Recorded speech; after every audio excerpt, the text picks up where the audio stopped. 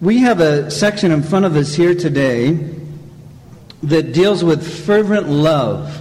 The title of the message is A Fervent Love for the Brethren, because that's the thrust of the passage. And I want to begin with verse 20. Verse 20 and 21 of 1 Peter chapter 1 are really summary verses of wrapping up what he has said to that point, speaking of Jesus and salvation. He says, "He indeed was foreordained before the foundation of the world, but was manifest in these last times for you, who through him believe in God, who raised him from the dead and gave him glory, so that your faith and hope are in God." Thus we see Jesus Christ as our sufficiency for everything in the Christian life, and that is a setup for the next verse. Verse 22, "Since you have purified your souls in obeying the truth through the Spirit in sincere love of the brethren, love one another fervently with a pure heart, having been born again, not of corruptible seed, but incorruptible, through the word of God, which lives and abides forever. Because all flesh is as grass, and all the glory of man as the flower of the grass. The grass withers and the flower falls away, but the word of the Lord endures forever. Now this is the word by which the gospel was preached to you." This passage is all about the love of God and basically the resources that we have to love in the way that we're being called to love here. I see here the appeal for fervent love, which is obvious. The ability for fervent love, which is very encouraging in the new birth. And the anticipation of fervent love, which at the end there is all the discussion about this forever, the word of the Lord abiding forever. We are appealed to love, we have the ability to love, and we have the anticipation of forever loving in heaven, so we might as well start now. It's that idea.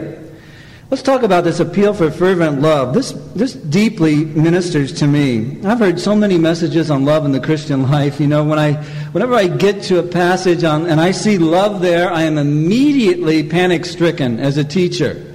Because I figure, well, as soon as the people see it, they're going to tune out. They're going to think agape, I know, it's not an emotion, it's an act of the will, it involves sacrifice, la la la la, I know. And we have a lock-on, lock-out syndrome. Like, how many of you live here near where the jets fly over but don't hear them anymore?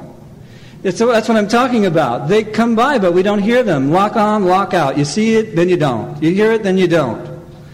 I think we have trivialized Christian love, as we have trivialized so many other things in the Christian life. But often, especially love, we hear it, and then we no longer respond if we hear even more. I'm always intimidated when I come to a passage like this because of that. But I am deeply moved by this for a lot of reasons. One, I've just come back from a mission trip and seen Christians that have nothing in terms of spiritual resources. I've also watched a video this week of what you guys saw live Thursday night, and that was of Rose's message and her little video from Thailand. I'm telling you, if I wasn't all plowed up in my heart when I came back that day before from England, by the time I finished watching Rose's message, I was completely undone. Completely undone. Then I came back to this passage with a new, freshly exercised heart. I thank God for what is here. We are told here to love one another. Now, this subject is very prominent. In verse 22, we're told to love the brethren. Obviously a very prominent thing in the New Testament. I think it obviously comes from, Jesus in John 13:34. He says, "A new commandment I give to you, that you love one another as I have loved you, that you also love one another.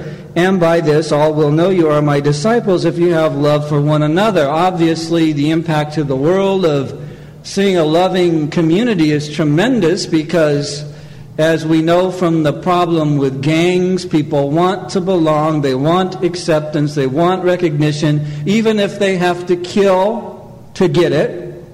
People are looking for love today.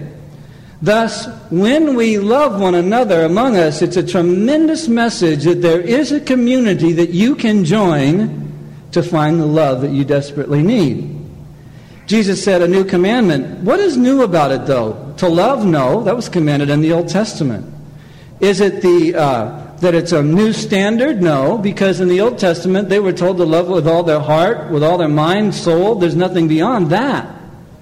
The new thing is this: love one another. It's the object of the love that's new. And what's new about it is this: we have a relationship in Christ. It's different than anything human beings have known before. When the life of God comes to dwell in your soul, and He changes you from the very center of your being and gives you new life. And He saves you by grace, which gives you the highest level of growing gratitude, which I believe will grow throughout eternity as we really understand what we've gotten into here. As He does that, there is a family, brother-sister relationship that we then have together that crosses all bloodlines, all country borders, all nationalities, all ethnic groups. And it brings us into a family with relationship one to another that is higher than any other kind of relationship, and it's all centered in Christ. So the new thing is to identify this new relationship and respond to it with a new kind of love that you are given as you come into the family. It's a new ability and a new family. It's that idea. So we are to love one another, Jesus says, and Peter calls us to love one another here. Now, the next thing he says is not only are we to love one another, but love one another sincerely. This is the idea in verse 22. He says, since you have purified your souls in obeying the truth through the Spirit, in sincere love of the brethren, love one another. What does that mean? What it means is this: unhypocritical love. In the Greek, the original language implies to be genuine and to be without pretense. So that as I come to this text, as I go away from it today and go out those doors to my life, I begin to exercise an effort to love on the outside that's matched by a love on the inside. So that I'm not pretending to be loving on the outside because I'm a Christian and God told me to. And while all the while on the inside I have a grudge. You see? We have an usher team here. They work wonderfully together. They work so hard to get you into your seat even when you don't want to go there. Especially if it's a new section, that messes you all up. You can't, that's too much variety for one day for some of you. But suppose the ushers are listening to this message and one has a grudge against the other and he's been kind of snotty with one of the other guys. And he goes away from here and all of a sudden he's all nice and loving on the outside with this guy now from now on. But on the inside he's still going, you know what, I still don't like the way you part your hair. I still don't like the way you color it. I still don't like the way you dress. I still don't like you.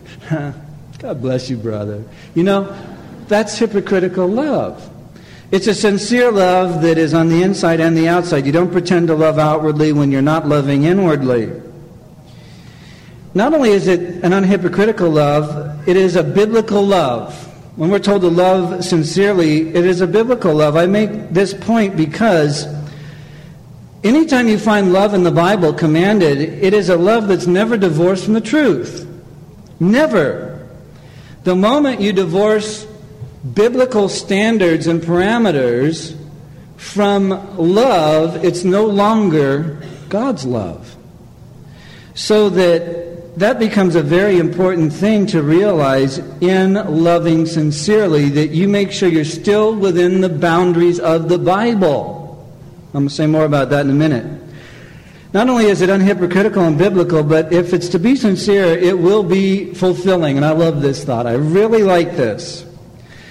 Because as we come to God and we're born again and ushered into this family of God with this relationship at the highest possible level that human beings can have, we come into the most fulfilling type of love. In the sense that coming from the world, we're all beat up, broken down, messed up, perverted, guilt-ridden, and all the things the world does to you. And many people search for freedom from that, laying on the couch and listening to the psychiatrist talk, that kind of thing. And big emphasis on that in our day. But I have seen that one of the most healing things in all of life is the love of God manifested to you through other human beings. that love you sincerely, unhypocritically, without pretense. They really do love you. And suddenly you find yourself in a community where you are loved, you are accepted, and it changes your whole life. When I watched Rosa's video from Thursday night, and she opened up by saying how touched she was by the love in this church, and when she wasn't given a script, and I was gone from the country, so it was real. I was blessed. She said she felt that our church was truly like the church at Philadelphia, which is, of course, the word for brotherly love in this text. Brother love, literally. I was so blessed because as she shared of the love she had received here, I thought of all the people that have left here, wanting to live at a low level, loved enough by people who are willing to confront them, and willing to forgive them at the same time, but because they didn't really want to turn from their sin, they left mad, and they accuse us of all kinds of things. And I listened to her, and I thought, why is it this person feels so much love here, and some people don't? What is the difference? Certainly, if you're going to have a lot of friends, you have to show yourself to be friendly, and if you want to really receive true, sincere love, you have to be open to godly love, and then you'll find it to be a fulfilling love. This community of believers is so tremendous. It is so tremendous. Listen to this. Think about this. Did any of you ever hang out in bars before you were born again? Go ahead and admit it if it's a past fact. If you're still showing up there, don't raise your hand. You know, I was just in London. They have pubs all over everywhere.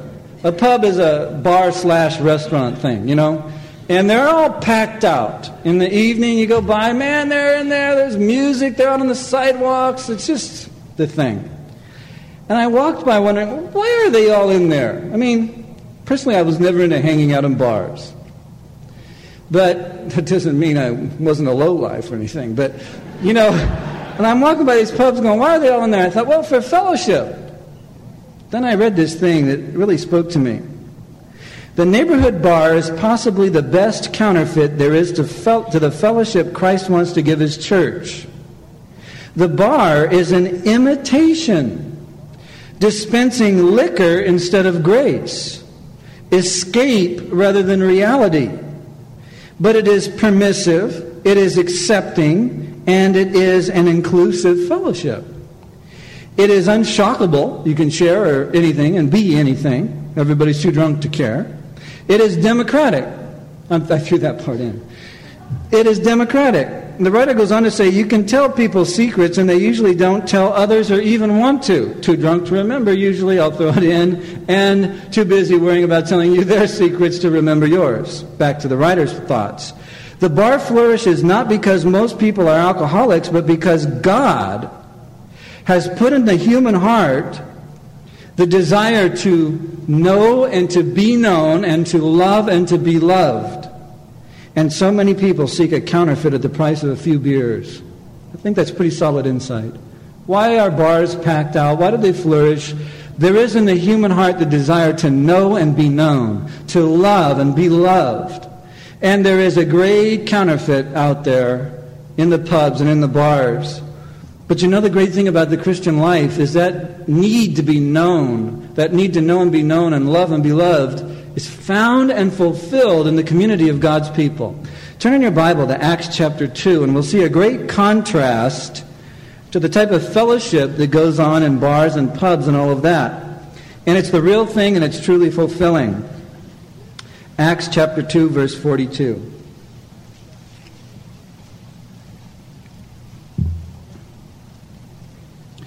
It says, and they continued steadfastly, watch this, in the apostles' doctrine and fellowship. You see, the Bible is never divorced from the love. It always goes together. In the breaking of bread and in prayers. Now, certainly involved in that was the Lord's Supper, communion, the Eucharist, whatever you want to refer to it as. We use all those names, but in reality, breaking of bread in the Mideast to this very day means a lot more than it does to us. It's the idea of you break the bread, you don't cut it. And you break it and give it to one another, you're becoming one with each other. It's loaded with symbolical meaning. So they're breaking bread, they're fellowshipping, they're one with one another in prayers and seeking the Lord and fellowship. And great fear came upon every soul, and many wonders and signs were done through the apostles. It says they see God work in their midst.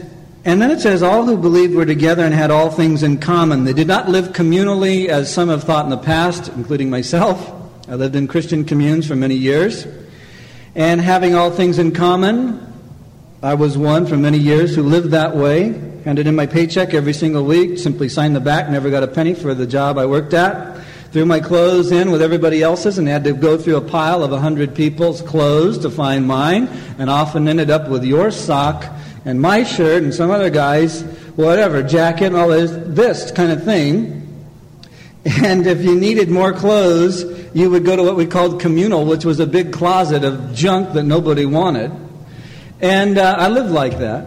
I planted trees in the mountains of Oregon, and I'd work 13, 14 hours a day, get up at 3 o'clock in the morning, leave at 3:30, drive 2 hours out to the site, work all day long, 2 hours back, all of that.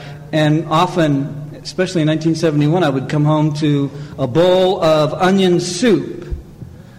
The onion soup was in a cottage cheese container. This is dinner.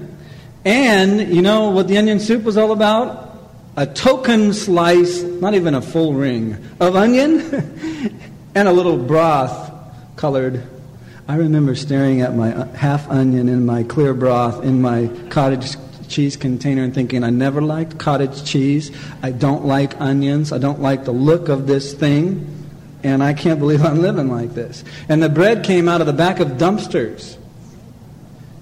And the butter and the rice and beans came from the government. I lived like that for about 8 years. And it was all based on this text. There's nothing to do with that.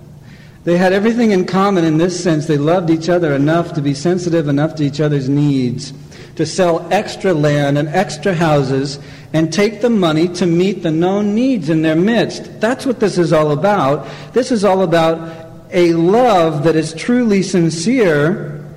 And it says in verse 45, they sold their possessions and goods and divided them among all as anyone had need. So sensitive to each other's needs. And continuing daily with one accord in the temple and breaking bread from house to house, loving each other, having relationships, and they ate their food, notice, with gladness and simplicity of heart. Let me ask you a question. How many people in America today do you think have their food with gladness and simplicity of heart? Simplicity of heart is a vanishing element in our society. It's become so complex that little kids murder other little kids. Teenagers murder other teenagers. Teenagers murder their parents, and the court can't figure out if they're guilty. It's bizarre. To live a life of gladness and simplicity, to me, is the way God intended man to live. And the way that you get there is He brings you into His family, and you are loved, and you love, and you know, and you are known, and it is so fulfilling, so fulfilling. This is the way to live.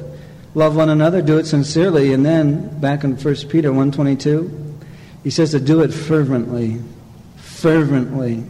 And this is where the challenge comes. He says in verse 22, 1 Peter 1, since you have purified your souls in obeying the truth through the Spirit in sincere love of the brethren, love one another fervently. This word literally means intensely, or even more literally, to be stretched to the farthest point. You want to remember something from today's message? It's this: to be stretched to the farthest point. How does God want me to love? He wants me to be stretched to the farthest point of my ability to love. And that is going to obviously involve sacrifice, isn't it? Think about it. I will have to give up something in my life for the sake of helping someone else. To be stretched to the farthest point. How do you do that? I think it begins by simply seeking God to be fit to do it. I mean, it isn't natural to the human heart, but it is something that is a natural desire to the new heart. And we're going to look at that in a minute. But the idea is it begins by seeking God to be fit to do what you can to help others. I think the greatest example is Jesus Christ the night before His death. And Luke records in chapter 22 and verse 44 that He is on his face in the garden. He's laying in the dirt, and he is in great agony. And the agony is in his spirit, because he knows what's coming tomorrow, the greatest sacrifice of his life. Literally his life. And it says, being in agony, he prayed more earnestly. Now, if you back up and look at that scene and simplify it, without robbing it of its richness, what you see is Jesus on his face in prayer, praying in great agony in the hardest moment of his life, to fit himself for the greatest sacrifice of his life, which will bring the greatest blessing to those that receive the benefit of that sacrifice. And we are told in Hebrews that we are to look unto Jesus, who for the joy that was set before him went to the cross. I go to God, I pray to be fit to make the necessary sacrifices, to give the love that I need to give in the way that I need to give it. That's how I begin to live loving, stretched out to the limit. And Jesus is my ultimate example. And the idea is that you then begin praying, God, open my eyes to the needs around me. That's why I prayed in the beginning. You can get so caught in your own little tube of your own life that you're not aware of needs around you. That's why, when I come back from these missions trips, I find myself unable to fully express the need that I have beheld. And it's the kind of thing God is going to have to open your eyes. You don't have to go out to the other part of the world.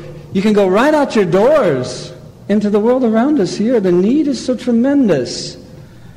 But in the text here, the idea is loving each other among ourselves so that we become healthy and a great witness so we can reach the world. It is internal ministry, really, in the body of Christ and the family of God. It begins by seeking God to be fit to do what you can to help others. Then I think it goes from there to some things that are very clear in the Bible. How do I love in this fervent way? Well, one way is by seeking to be merciful to the weaknesses of others in our midst, in the family, whether it's in your home, whether it's in the church, whether it's in the ministry you do. Peter says it. He puts it in these exact terms. Could you turn to 1 Peter 4:8? Just go to the right. 1 Peter 4:8. Seeking to be merciful to the weaknesses of others. Look at what he says. Above all things, here comes a new main priority in your life. Above all things. Have, here it is, fervent love, which is what we're talking about, for one another. Why? For love will cover the multitude of sins. One of the greatest ways that God will call you to love out to the very limit of your own today capability of loving. Hopefully in the future it'll be greater, but now you can only love as much as you can. One of the ways he'll call you to do that is to love fervently in the face of weakness and sin that has come toward your life. So that fervent love overcomes a multitude of sin. Now think of this. Think first of all of how destructive a fervent love given to someone in sin, aside from any biblical standard. Think of how destructive that would be. Think of it given on a regular basis. Fervent, merciful love to the weakness and sin of another, totally void of biblical standard. Do you understand how destructive that would be? Because what it would do is cement people into this idea. God loves me and that's all that matters. His people love me and that's all that matters. And we're all going to mess up. So, hey. And as they live like that, with that receiving love like that, they're going to slip lower and lower and lower, right? In their standard. They're going to lower the standard down until they live more and more carnally and say, well, hey, it's all only about love anyhow, so everything's all right. So damaging. Now, the reverse. Think of how powerful. A fervent love that will love one who has slipped in weakness and sinned, maybe even against you. But you fervently love them and you're merciful to them in their weakness and their sin. So that there's room to fail in the relationship, but that love is never divorced from the standards, the demands, and the parameters of the Bible. Think of how powerful that love is. Now you've got a love being exercised in a relationship there where there's all the room in the world to fail, but a passionate, fervent love that is not only forgiving, but pushing you to the highest level you can attain at the same time. And now you've got real room for growth and God to be glorified and people to move ahead in the Christian life. Love one another fervently, for love will cover a multitude of sins. Seek to be merciful to the weaknesses of others with the Bible in mind, and you'll have a powerful dynamic in your life. Another way to live this love out to the limit is by sacrificing time to pray for others. Think about that. Sacrificing time to pray for others in real need. I think that what we often do is someone says, will you pray for me? There's this great need. Or I come back from England, I say, pray for the brethren in England. Great need. Or Rose says, pray for the work in Thailand, the orphanages, especially the new one, and the jungles, the villages we go to. Great need. Pray for the new church that was started when they were there for 3 days in the video she showed. Great need. And we go, you got it, sister. If there's anything I am, it's a prayer warrior. And you go away. Now, Lord, I told Rose I would pray, and here's what you do. You get out an arrow prayer. You know what an arrow prayer is? Pull it out of your quiver. Oh, God, help Rose. Now, Lord, concerning my problems, I've just been in such agony, Father, and on you go. You just kind of, the list. Far too often we sacrifice no time to pray for the great needs of others. You remember when they arrested Peter and put him in prison? Now, they had already arrested James and they cut his head off. They put Peter in prison and he was scheduled for the same thing. He was going to die the next day. And the Bible says that the brethren went to constant prayer. It says in Acts 12:5, Peter was kept in prison, but constant prayer was offered to God for him by the church. That means this. It means some of the brethren missed their jogging that day. It means some of the brethren missed going and hanging out at Starbucks that day. That's the ultimate sacrifice. And then it means some of the brethren didn't play tennis that day. It means some of the brethren didn't go for a long cruise by the lake in their RV. Some of them didn't get to water ski. Some of them didn't get to surf that day. Why? Because there was a great need, and it needed constant prayer. You see, to give up time to pray for the real needs of others is a great way to love fervently all the way out to the end of your ability. And one other thought I would give you is this. We can love this way by going beyond our comfort zone to help and encourage. Going beyond our comfort zone to help and encourage. When was the last time you did that? You say, well, I brought my wife a card, signed it, I love you, baby. Oh, wow, man, you really burst out, didn't you? Someone else says she loves daisies, and I picked her some in the backyard and had my son take them into her. Well, why didn't you? Well, I was busy. I was having a Coke and looking at the scenery.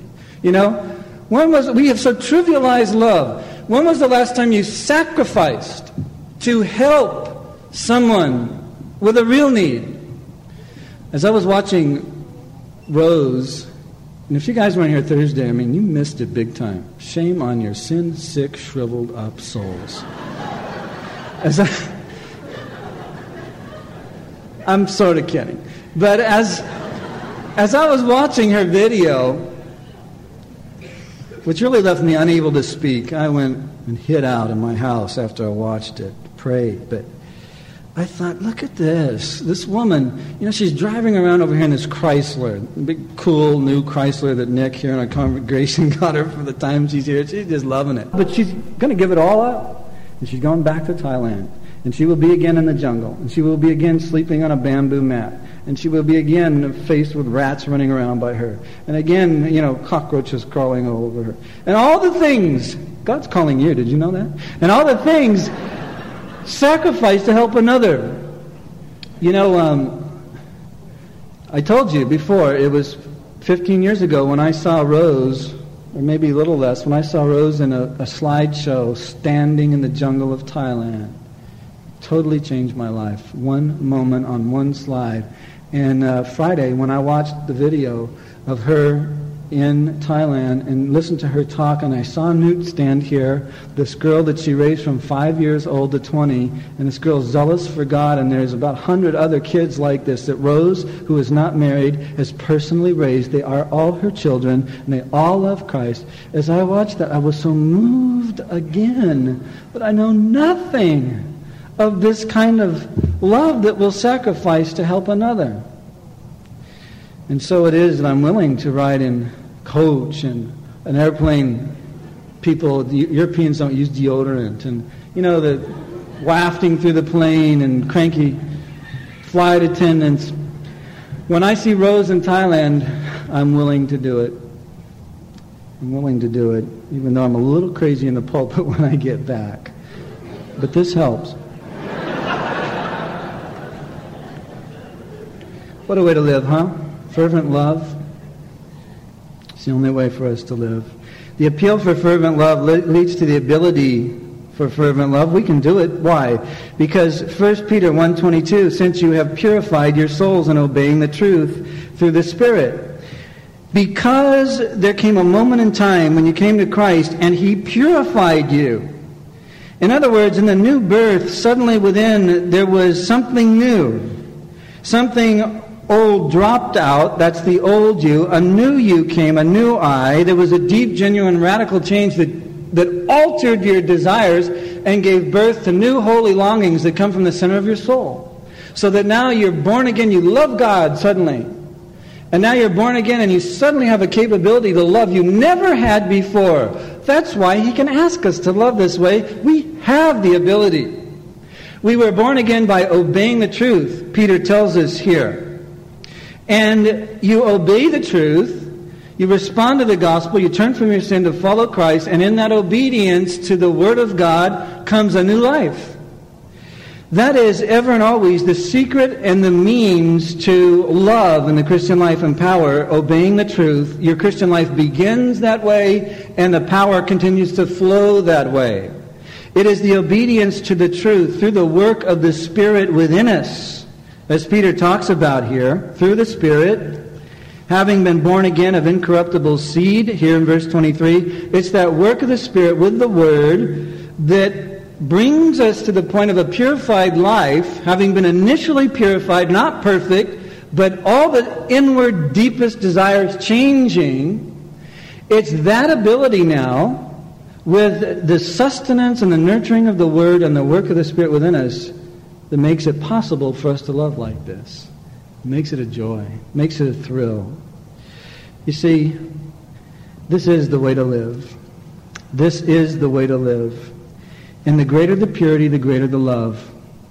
And you know that's true. Because the Bible says in the last days, because iniquity will abound, the love of many will what? Wax cold. Where there is no love, it's because sin has killed it. By the liberation that comes from Christ, the new life within, the liberation from sin, the ability to obey the Word and cultivate in an ongoing way purified life, the love can increase. And so we must obey the Word and respond to the Spirit, and then we have this wonderful ability.